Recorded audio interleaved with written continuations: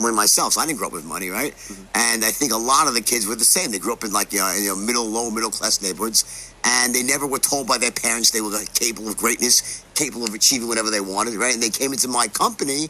And then I taught them the skill, the straight line system, and it changed them. And it made them more powerful, allowed them to really go out there and become very wealthy. Can we do something fun right now? Yeah, sure. Okay, because I read the part where you talk about tonality in the book and Yeah. selling. Now, Envy used to be a salesperson. He would call people up cold, right, on the phone. What is it called? Telemarketing. Telemarketing. I would like for Envy to practice that on you, and then you tell him how you would do it. Sure. Okay. So you go ahead and cold call up Jordan. And hey, Mr. Belfort, how's it going? This is Sean from Pelco Fuel. How you doing this evening? Okay, so number one, he's so far so good. So he sounds good so far. He's upbeat, positive, right? He asked you how you're doing. Yeah, that's very good.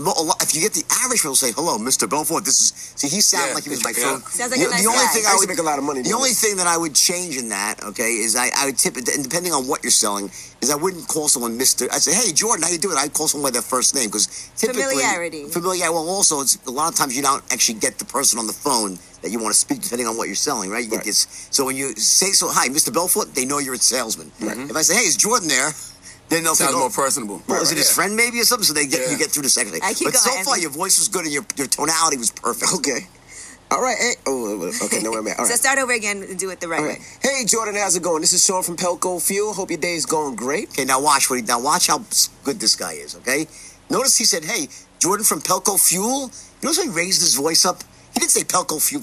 Pelco Fuel is a declaration. Hi, that's a sentence. It's not a question. You phrased it as if it was a question. Hey, Pelco Fuel, like, right? You know me. You know me. That's what. He's got naturally great tonality. So about if 100 people would say that, only one. He's that one that would actually use the right tonality. Well, that comes from being a DJ, and he's been doing radio for 15 years. So I did telemarketing for 4 years. Yeah, but forget that. All right, let's hear this. I want to hear the sale. Advertisements. You read advertising every day. But notice how he raised his voice about Pelco. So you're like, do I know? I guess I know them. He sounds like a nice, fun guy. Oh God, who is this? Like, am I supposed to know this guy? So you start listening. Very, very good. Then I would say, home heating oil is going up right now, and I got a great deal for you. I can save you money, close to $200 a year on home heating fuel. Now he sounds like a salesman. Well, what I would do is, I would take a little bit of a different approach. I'd tell you, I'd say, listen, you probably haven't heard of my firm before, but what we're reaching out to people in your area. I would sort of tell a bit more of a story first, and say, if you have 60 seconds, I want to share an idea with you. Got a minute? So I ask for permission. I say, just take a minute. Got a second? And I use the reasonable manner. Like, got a minute? And they're like, yeah, sure, why not? Right? Then you sound like you feel like And they say, if you were a woman, I would say, I hear the baby in the background. I'm sure you're saving for college right now. I'm sure you want your child to go to a big school. A little bit of humor is always good as well. So, and he's paying attention to detail. Yeah, but I think one of the keys here, listen, obviously you have great tonality, right?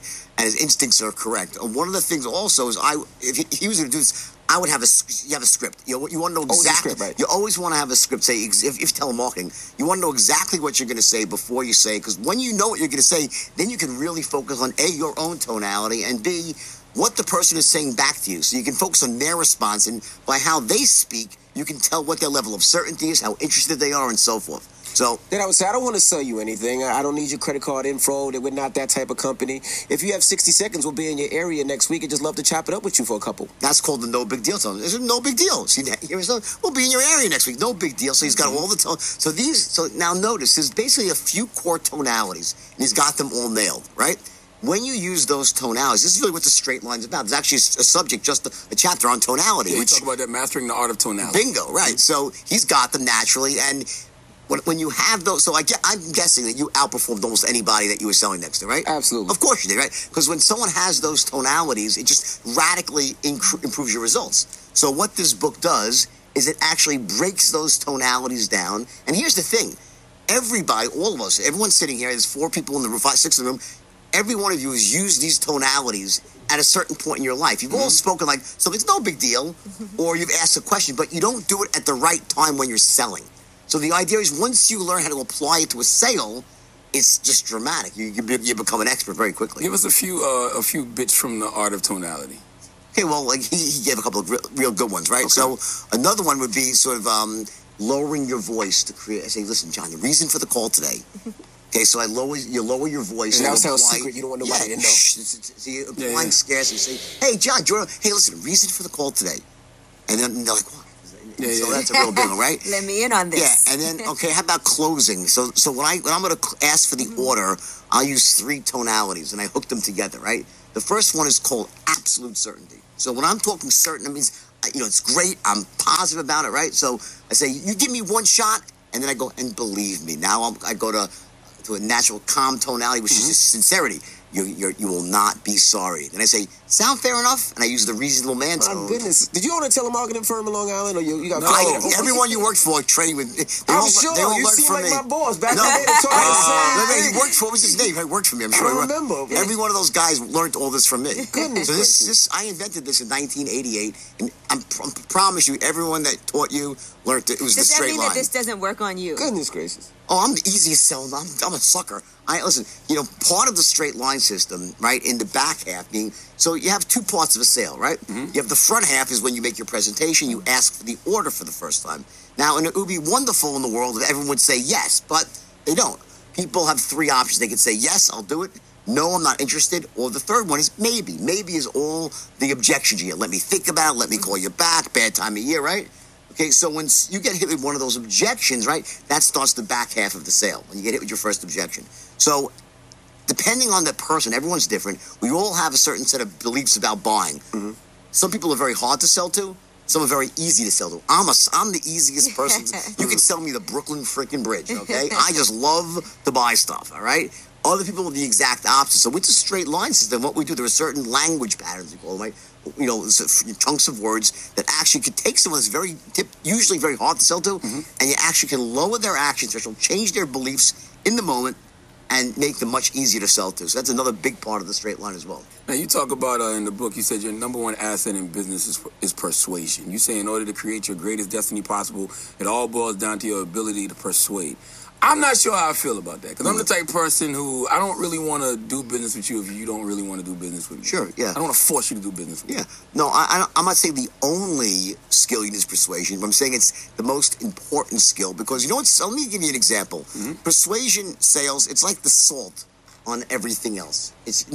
By itself, listen, you can't if you just know how to sell, and here's a good example. When I was 22 years old, I went into business, real business, for the first time. I launched a meat and seafood company. And I was an expert salesperson just naturally. But I didn't know the rules of entrepreneurship. I didn't know about marketing. I didn't know about cash flow. And I went bankrupt.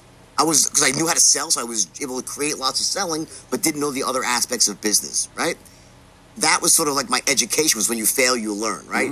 Next time I went into business was in the brokerage business. Now I knew all aspects of business, and I was able to succeed. The point is, selling is the single most important skill, but not the only skill you need. And by the way, it's not just me who says, if you Google like Warren Buffett, you wouldn't think, if they asked him, what's the most important thing that someone could learn, you'd think he'd say learning how to analyze markets. You know what he says? Persuasion. He says it, because without persuasion, Warren Buffett would be the most successful money manager that no one ever heard of before, because without the ability to share your ideas, listen, you guys are all very successful here, right?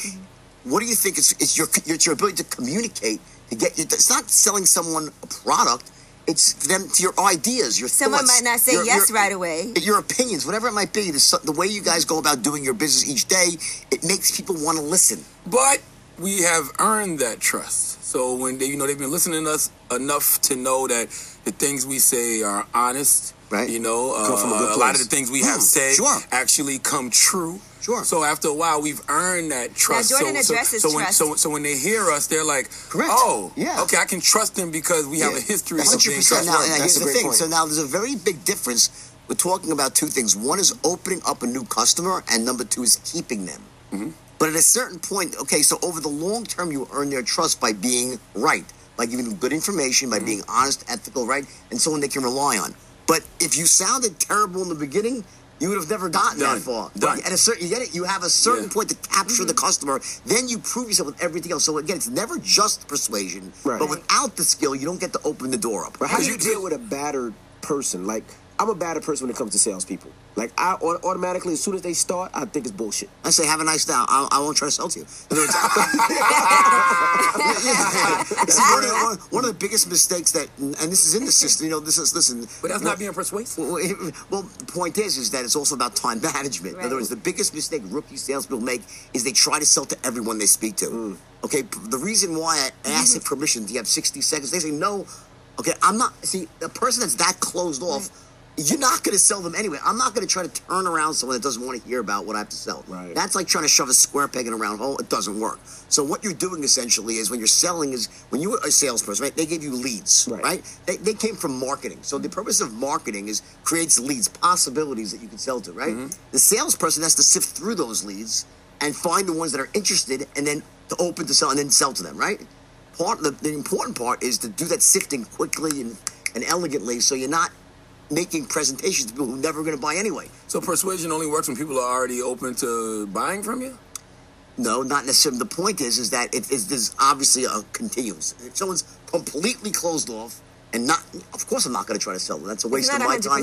And yes, going to work with everybody. Well, you do encourage people in the book to use their persuasion tactics ethically. Ethically, of course. So I made the mistake of not always using them ethically. And here's the thing. The straight line system, if you read this book, it's really powerful stuff, it is.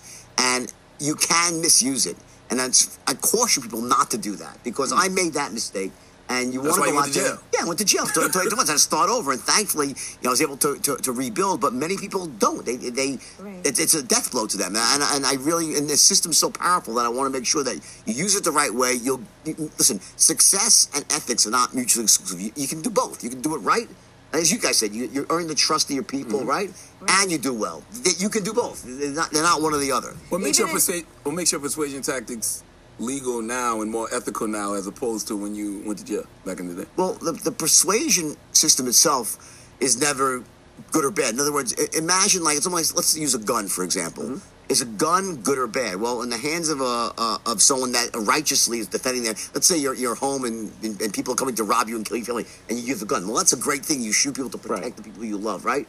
However, a criminal going out there on a bell tower, and that's pretty bad. So it's not the weapon that's good or bad. It's the intent of the person using it. Same thing goes for persuasion. You take the straight line system, right, the way of the wolf, and you use that system to do good things, meaning to help people get things they need, to buy things they should be buying. That's ethical. If you take that system to use it just to make yourself money and say, I'm going to sell anything to anybody, I don't care whether they need it or not, I'm going to manipulate them, I'll overpower them with my logic and reason and emotion, that's not ethical. Have you ever ran into anybody that you persuaded in the wrong way, not ethically?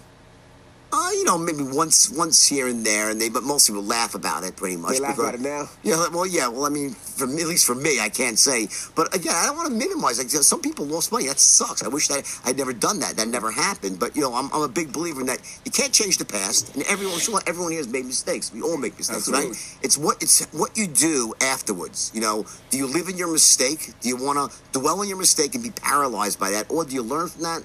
And you grow and become stronger. Now, and do you ever get the itch to go back onto? Because I'm sure you can't trade anymore. But I can trade. You can? Yeah, I just can't. I can't own a brokerage firm, but I can trade. I do trade myself. Okay. Sometimes, yeah. So you still trading everything? Yeah, but listen. I mean, it's not so much the itch of trading because I listen.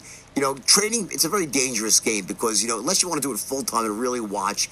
There's people that are professionals, right? And they're watching every second. So you have to really be up on the latest information to make money as a trader. But for me, the thrill of it all was being in the mix of 1,000 people in the firm and you're motivating them every day. So, I go out there on tour around the world and I give, seminars and stuff. And I get that sort of energy where I'm with lots of people teaching them the straight line system. And then, when you're out there giving seminars, do you still have girls that let you sniff coke off their asses? Or that's only in the Wall Street? I'm sober for a long time now, but as I always say, people say, would you do it all again? I said, well, I would change some things, but I wouldn't change the cocaine and hookers. But listen, I got to be honest. All right? No, I said it yesterday on a major Fox, and she goes, "Of course you wouldn't." No, the point is not because I like them so much, but listen, I'm 55 now, right? I got a woman in my life. I love my wife, right? And your heart can't take it anymore. I'm pre-disaster. I already got it out of my system. She knows I'm not going to go out and do it again. So would I do it again? No. But what that was, it represents a life that I had, and then now as part of me, it's a platform I can help other people. So, Right. but I would change the stuff that hurt other people for sure. But self-destructive behavior, hey, that was my life, and it was fun at the time. I won't deny that, Go ahead. Now you talk about trust a lot in here too. Yeah. And I was trying to apply this to what it is that we do as far as music and this industry that we're in. And it's true, like, say, for example, Jay-Z comes out with the album. We're all very familiar with Jay-Z, so we trust that, okay, we're definitely going to go and purchase this album and buy it and listen to it. It's a lot harder when you have a brand new artist that nobody knows to try to, and that's what Charlamagne was talking about persuasion earlier. Yeah. Because we don't have anything to base that on. Just like when you want to get somebody to invest in something, buy something, it's a lot easier when it's a company that's established, that has a good track record, than something that we've never heard of before. Of course. Yeah. Well, I think for people that have not been heard of before, right, this is their first time, well, that's why you want to put some stuff out there for free. That's what free samples are all about. Right. When a company, there's no difference in music when a company like a Procter & Gamble wants to introduce a new product, they'll give out free samples to everybody. Right, because if it's awesome and it's great, people will use it once and want to use it again. So the idea is, like, for instance, when I was going out there and first teaching the straight line system around the world, now it's very well known. In the beginning, when it wasn't so well known, what I did is I posted stuff on YouTube. I said, let them have some stuff for free. Let them get a sample of it, and if they like it and they see the value, well, then they'll want to learn a lot more, and then they'll buy it. So I'm a big believer. If I was a musician, I'd be putting free mixtapes. I'd put stuff. That's what they do. Put it all out there, and you know what? And sooner or later, the right person you'll say, "Wow, this is great." Then you get them on your show. Next thing you know, they start building a following, and that's how. Listen, Unless Jay-Z it's not started. great, because first of all, the product has to be great. And if the product's not well, then there you go. So at the end of the day, it comes down to the product being great. And that's what I said. I don't think you should use sales to make something that's great. Sell if it sucks, you shouldn't be selling it. Okay, the idea is to sell great things to people and help them.